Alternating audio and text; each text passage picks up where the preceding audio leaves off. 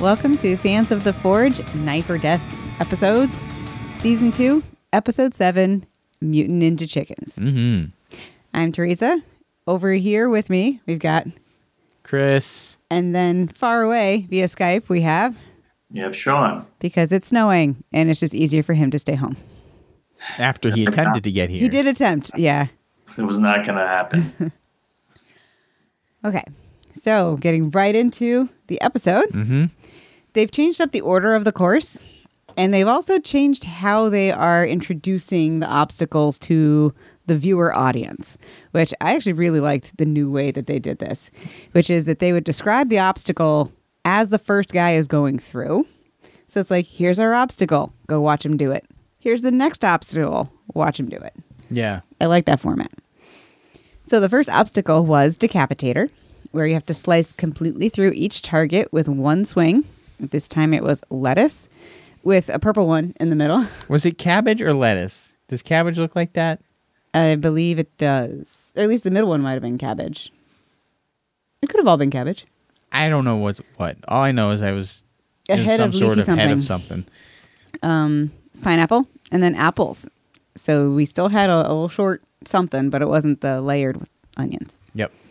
Then there was Slasher, which is swing through the moving target before it swings back to the original position. Timber, chop through a 2x4 and make it land in the target area. Ice Pick, chop into the ice to get to the center and release the fluid. Must go all the way through. Then we have two, I just forgot what they're called. Sudden death. Sudden death. Two sudden death obstacles. Lifeline, chicken, fish, and then a plastic tube. And then Kill Shot, where they slice through 6 ratchet straps with 3 swings. So they've got the single, and then the double, and then the triple. Yep.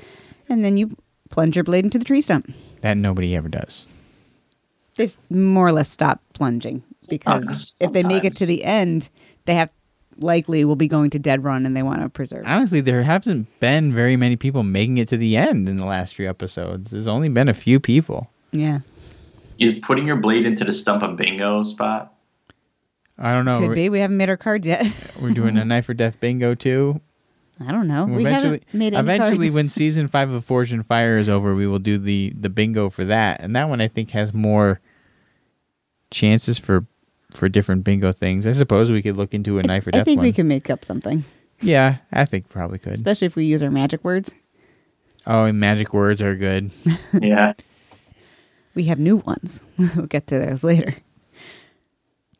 All right. So our first contestant was Hal. He was a former police sniper. And then he was a police sniper trainer. He's currently retired, I believe.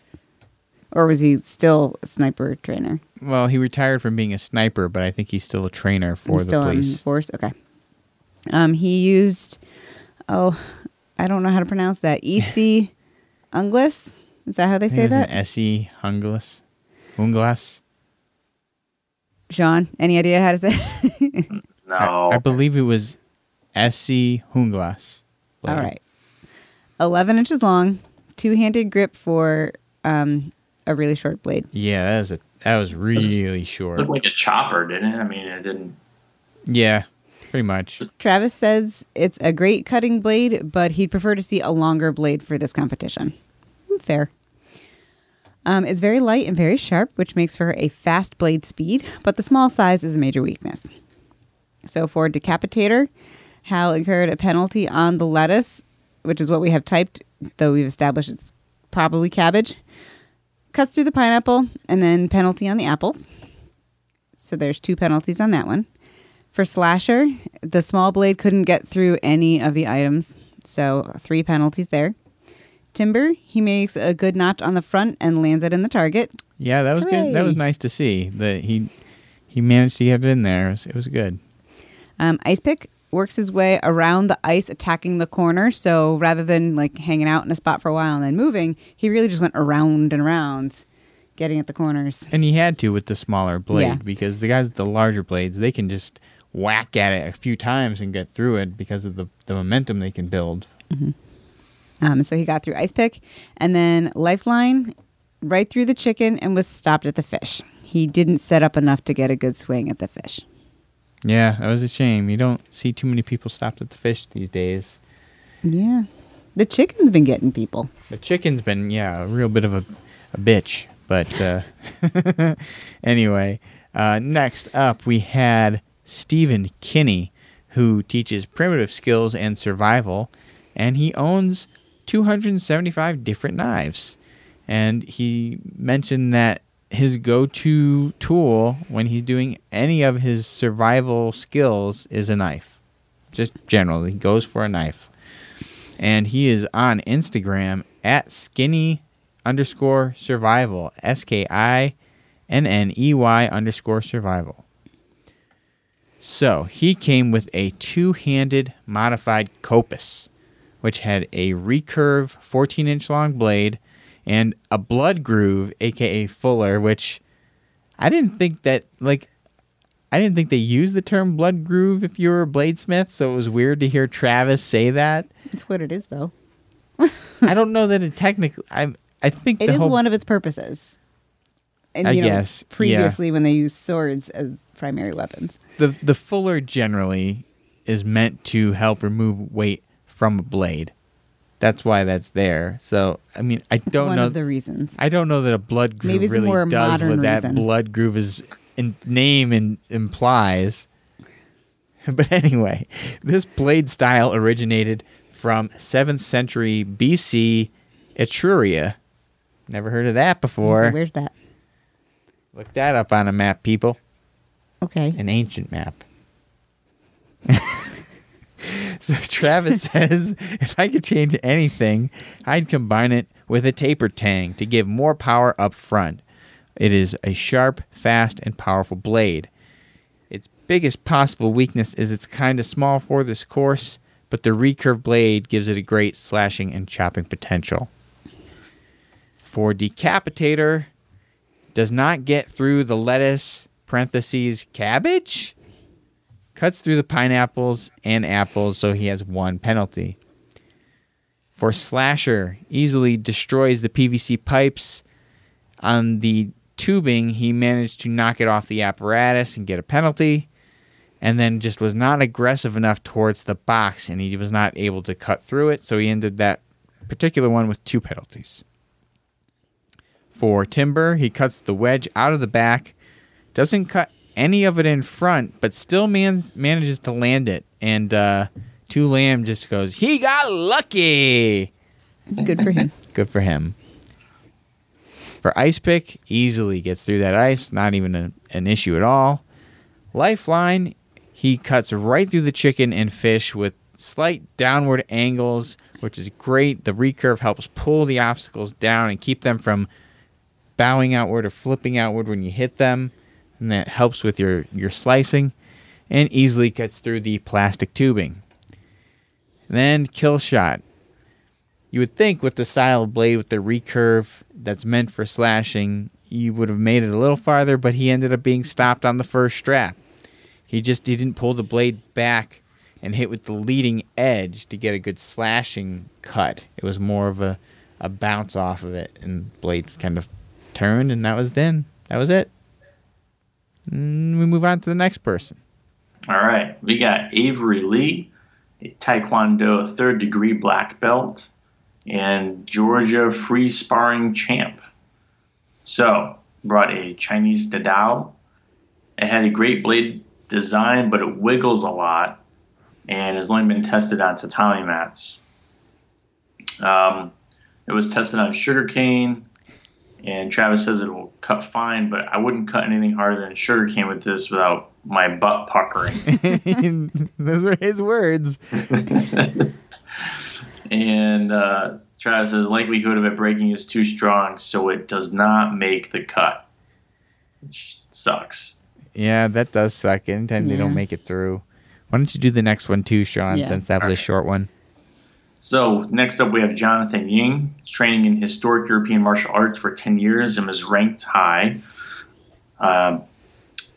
St. James Longus Messer, medieval weapon from 14th to 16th century. Travis says the blade isn't actually sharp, but it's sharp enough to cut sugarcane. The overall weight and power is nothing to scoff at and makes the cut. So it's a 24-inch blade with a two-handed grip designed for cutting and thrusting. Possible weaknesses are that it's semi-dull and untested. So going through Decapitator, couldn't cut the lettuce, going with backward swings, backhand swings, I should say. He got through the pineapples and the apples with a forehand swing, so only one penalty. For Slasher, he cuts through the PVC pipe and tubing easily, but his sword got stuck in the box and he couldn't cut it. He's just kind of walking with it, stuck in the box. For Timber, kind of a bad strategy. He was cutting too high and missed the target. He was just kind of whacking at it, and he just kind of, it like hooked to the left or something like that. Yeah. And for Ice Pick, Pilot uses powerful swings to get through the ice. Lifeline did not cut all the way through the chicken. He cut too low and only took off one shoulder. How was that so much different than when people cut near the feet? That was my question. So there have been times where people cut at the chicken and it's supposed to go through like the thickest part, but they cut at the legs. But it goes through both sets of legs and it cuts completely, whereas he cut through and it was through like the chest of it though. It was the chest of it, but it wasn't. You have to cut all the way through in half style. But when they cut near the feet, it's not half. I call BS flag on that one. Okay, that's the first of many BS flags in this episode. So we'll keep that one as something to think about. But I agree. If you're cutting at the legs of them, although the legs do have some thicker bones than the chest of the bird tends to have thinner bones that might make it a little easier to cut through, whereas the legs have thicker bones that could make it a little more difficult. But that being said, the angle of the dangle is what it came down to. And he just he cut it too much of an angle and it didn't get through all the way per the judges' recommendations. You could also say, like, if you have the fish hanging, you just cut, like, the nose off. That doesn't really count either, right? Right. Right. Like, you had to cut through, like, the body, not just part of its appendage or whatever. Isn't it my turn? Did Sean just read? Oh, Sean just read? Sorry. So our next contestant is Jeffrey. Decorative blacksmithing as a hobby for 25 years. So he had a hand-forged Bolo variant, 15 inches of blade, 9 inches of handle, a hand and a half grip. That's the first time I've heard that hand and a half grip term, and they use it twice on this for two different blades. Makes on sense, this episode. But I've never heard it before, but they used it twice here. Whatever. Travis isn't impressed with the edge design being basically a flat piece of steel ground at the edge only. He tries to put forth enough effort to make things cut, but this requires a lot more effort if it's catered toward Jeffrey than it makes the cut. It's heavy with a semi-dull blade designed for chopping. Potential weakness is the slower blade speed. Decapitator only cut through the pineapples, 2 penalties. Slasher, off to a slow start, but gets through the pipe, knocks the tubing off, and doesn't complete the box. So 2 penalties there as well. Timber does a good job and lands in the target. Ice Pick easily gets through by circling the ice block while swinging. Lifeline slices upward right through the chicken, and a quick downward cut through the fish, and a horizontal swing right through the tube. So it's just like... Yep. And then Killshot gets through the first strap easily, spins around and gets through the next pair. And he's just got a lot of momentum. He's super pumped. And then cuts 2 of the 3 in the final set. Rushed it a bit and didn't quite make it.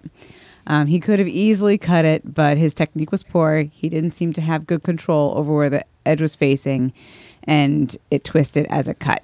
Well, after he spun around and did the backward swing on the other 2, it was like he was just gone at that point. So then he just came right back around and just like tried to just cut through them all again, and it didn't work out for that one because he came up at like an angle. So by the time that he got through the other 2, he had already twisted his blade almost completely flat against the straps. It just was not. So he was great. stopped at the very last obstacle. The last part of the last obstacle before the tree stump. But the furthest Oh, close. so far out of the episode. Yep. Then we have Jeff Albertson. Another Jeff. So Another Jeff. Jeffrey Robertson. Robinson. I had it on closed captioning. Was it Robinson? Yep. So it's Robinson, and now we have Jeff Albertson. Very similar names. Yeah. So this Jeff was a deep sea diver at some point, a survival instructor, and a pilot rescue swimmer. And he's an Ironman. And I made a note that he kind of brags, well, I broke my son's $2,000 katana when I was doing the tryout to be on the show, and I didn't really ask to use it, did I? I just broke it. Like, okay. Oh, as you're going through it, in my head, I'm thinking of all the things our kids have broken on us, where I'm like, it probably amounts to $2,000. Oh my gosh, I don't want to start thinking about that. Anyway, he brought a bastard sword that had a 33.5-inch blade made from 5160 steel. Travis says that it could be a little sharper, but the size of the blade and Jeff's obvious athleticism means he'll probably do well. It makes the cut. The sword. I'll take a swords for 100. Swords. The sword has a 1.5-hand grip. It's light and should be good for reach and slashing. Its biggest possible weakness is that this may bend during the course, which we have seen on other large swords like this.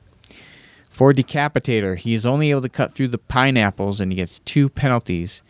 He just didn't compensate for his height. He's a tall guy, and when it came to cutting the lettuce and the apples, you needed to kind of bend your knees more, get the blade lower and more horizontal, and he just didn't quite compensate enough for that. For Slasher, easily gets through the PVC pipes and tubing, but cannot finish the box. So that's another penalty. For Timber, he cuts a wedge in the front down really low near the ground, which is like kind of the perfect strategy, they say. You want to cut it as low as possible so that there's more chance of it just falling forward and not sideways or dropping. The dropping is what does it a lot of people in, because it drops from halfway up and then falls. Bounces, yeah. So unfortunately, even with the perfect strategy, he hits it really hard too many times and knocks the thing away from the target once it breaks through. So unfortunately, he did not get that. Ice Pick, he focused on one spot and cuts the top off of the ice. And then Lifeline, he just tore through it. Each obstacle, chicken, tube, and fish, no problem. And Kill Shot, the only one to clear Kill Shot. That bastard sword just had the perfect amount of sharpness and, I guess, power behind it to get the slashing cuts you need to get through there. So he finished Knife Fight, and he was the only one in this episode to finish Knife Fight. Yep. So now we move on to Dead Run. Sean? All right. So we have Jeff Albertson and the other Jeff, all these Jeffs together. Yeah, because he had made it the furthest of all the people who didn't make it all the way through. Jeffrey made it farther than Steven at Killer Shot, so it's Jeff versus Jeff. So for Dead Run, we have the Gauntlet. From inside the circle on a platform, cut all objects in half. Ball Buster, cut 9 rolling balls in half before they hit the floor. Extinguisher, cut the rope, release the bottle. Or bag of baking soda. That was new. Cut the bottle or bag, extinguish the flames. Free Fall, cut the fruit as it falls. Fire and Ice, cut through a 400-pound block of ice, trigger the flames. And Crash Landing, cut completely through the flying targets before they zip past you. Then destroy the crate to release the contents. Firestorm, cut the ropes, release the stairs, climb the stairs, and one final chop. Penalties are 20 seconds each. So, Jeff through Gauntlet, I believe, right? Yeah. takes his time, but eventually gets through all of them. The hanging salami pipes, water jugs. Ballbuster had 3 penalties. Extinguisher, he cuts the bottle off the rope, misses with the baking soda, cuts the bottle but doesn't extinguish the flame, has a bad cut on the last baking soda, so he had 4 penalties. But on the last baking soda, they have like a slow motion of the bag spinning. Yeah, that's pretty cool. Him staring at it. He's just watching this thing spin and shoot baking soda everywhere but where it needs to go. Free fall, he didn't even see the first one fall until the second had fallen. He missed most of them. Oof, that was a rough one to watch. Like, he walks up, you see the watermelon go right by him, and like, he's looking up. He's looking up, and then you see the second one behind him fall, and you're like, no, catch up. Fire and ice, he gets through without much effort. Crash landing, penalties on the water bottle and bag. And he had a total of 15 penalties in this run. It's a whopping number of penalties right there. That's a high number of penalties. That's the most I've seen in this. So then Jeffrey Albertson, he was concerned with his sword that things that you would need to slice through once, he would have issue with. And that kind of concept applied itself in Gauntlet, where he struggled to get through a lot of the objects because that one's best if you can slice them and move on. And he just spent a lot of time there. And they made some kind of comment when he was walking away about how he was, how old was he? 45 or something? And then he's like, he's 47 now going on. Oh, yeah. He was 45 when he got into the Gauntlet. He was 47 when he walked out. Ballbuster, he incurred 6 penalties. Yeesh. That was not good. He just could not get him. Yeah. Extinguisher cuts the rope on the first 2, fails to extinguish the third, and he gets the 4th. So, shining little bit of success, 3 penalties. Then we get to free fall, where we learn about goaltending. What the fuck is goaltending? It's where you stand under where they're going to fall and just hold the blade in its path. This is season 2, episode 7 of this shit. They've been doing this since season 1. Not once have they ever mentioned goaltending, and I know at least one guy earlier in the season did exactly that and didn't get any goaltending penalties. Yeah. I believe, and not to call people out, but I believe... I think that other guy had the tiniest little bit of kind of upward slicing motion. And that's the difference. His wasn't a sword. His was a long-ass chopper. Yeah. So maybe because he held it just far enough outside of the yellow circle, it didn't count as being goaltending. But it looked like a very similar motion. I mean... And not even all of the ones that he did was counted as goaltending. It was only some of them. Because he got 7 penalties. He got 7 penalties, but 10. He got 7 penalties out of 10. Which means he got 3 that were not goaltending, and then he missed a few. So I think like 5 of them were goaltending penalties. Yeah. Which is the first. Yeah, I mean, did they tell these guys? Like, because that seems pretty obvious. Like, if they would say... They must if they're going to penalize. Yeah, I think... You got to make an effort to swing your blade. Otherwise, why would he just stand there holding it, right? So... And why don't more people just stand there holding it if it's not communicated that that's a penalty? So, well, some people just don't think that they just don't think, I'll just hold my blade there and let the thing fall right on it. Some people just, that's what they do. Mm-hmm. That's their strategy or technique. So it's kind of lame if they're going to call it, but not have told them. You can't just stand there with your blade out like that. But... So then moving on to fire and ice, gets through without much effort. Crash landing, penalties on the water bottle and the bag. And there's 17 penalties overall. So for as much as first Jeff had 15, and that's a high number, 17. I think that's easily the most penalties anyone's gotten on Dead Run this season. I don't recall anybody having 17 penalties. That's a high number. Yeah. We could go look back through the notes. We won't, but we could. So Jeff R., with his 15 penalties, had a time of 9 minutes and 2 seconds. And then Jeff A., with his 17 penalties, had a time of 10 minutes and 20 seconds. Yeah. Jeff R. wins. Well, congratulations, Jeff R.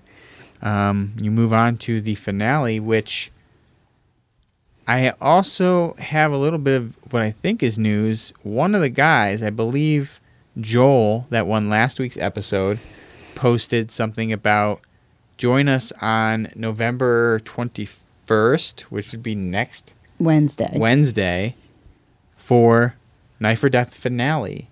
Oh. Now, we've heard rumors of people that were supposed to be on this season that haven't been on, and they're not sure if they're going to do 2 separate grand champions for this season and have double the episodes, or if half of the episodes they already shot are then going to be part of a season 3. But it kind of seems like they're saying that this is going to be the finale of season 2 in 1 week. Okay. So we'll That's see. That's about how long season 1 was. Yeah, I think it's... Well, season 1 was 6 like episodes, 6 altogether, so they added 2 more episodes, including the finale. Yeah.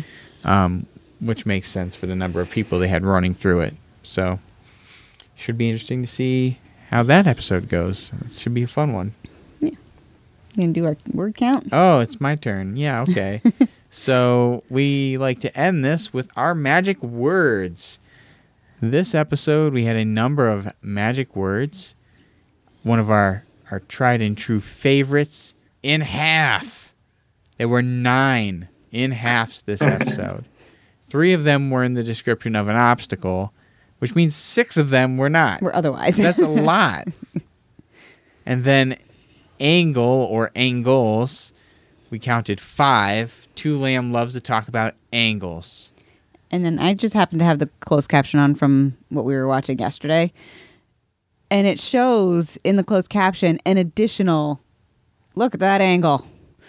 Don't know who said it, but as they're going through see the who thing, says it, just right? It's like the 2 people are speaking at once. You can hear Goldberg saying the first thing, and then so it's probably 2 talking about the angle. So do we want to make it 6? We'll leave it. It doesn't really matter. And then geometry, as in edge geometry, there were 3 of those. And then the clear winner of the magic words this week, power. Power with 19 instances throughout the episode. I did count powerful as a version of power. Oh, okay. There's a couple of those. Okay. So maybe 16 power. Okay. Either way, 1 was in the description of an obstacle, and then 5 of them came from Travis. So Travis likes power, I guess. Yeah. Real estate. They talked about the real estate of the blade. 5 times they throughout the episode. mentioned the real estate of the blade. I think they're talking about like the length of the blade and how much space it takes up. Must be like surface area. Something like that, yeah. And then last but not least, goaltending.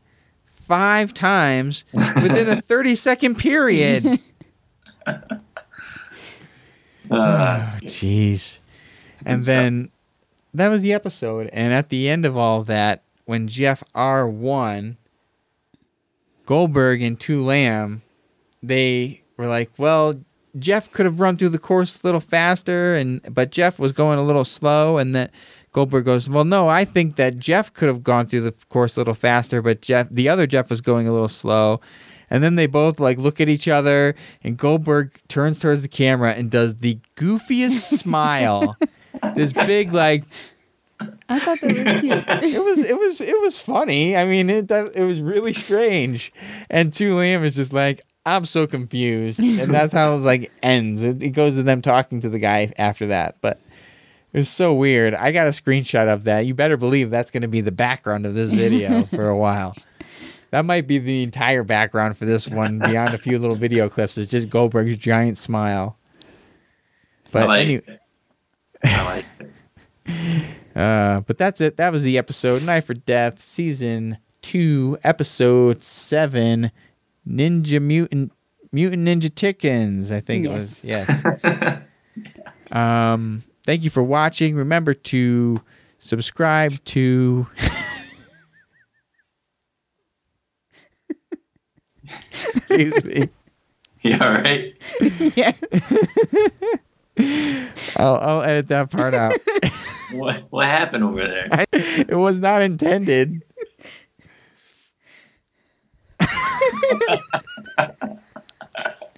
It's too late. It's 10:15. Yeah, we got to wrap this up. All right. Thank you all for watching the episode. Remember to like and subscribe on YouTube and Facebook and Instagram. And keep an eye out. We have some cool... we have some cool videos coming up. We have some cool videos coming soon. Keep an eye out. In a few weeks, we're going to be going down to... we're going to be going down to Dragon's Breath Forge and doing some interviews there and checking out some forging demos. And that's it. Thanks for watching, and we'll catch you next week. Bye.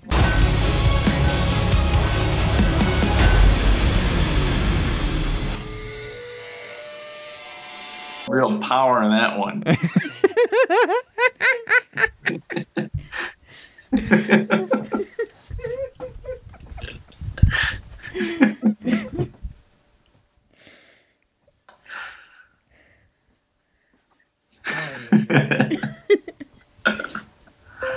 I don't know if I could hear it.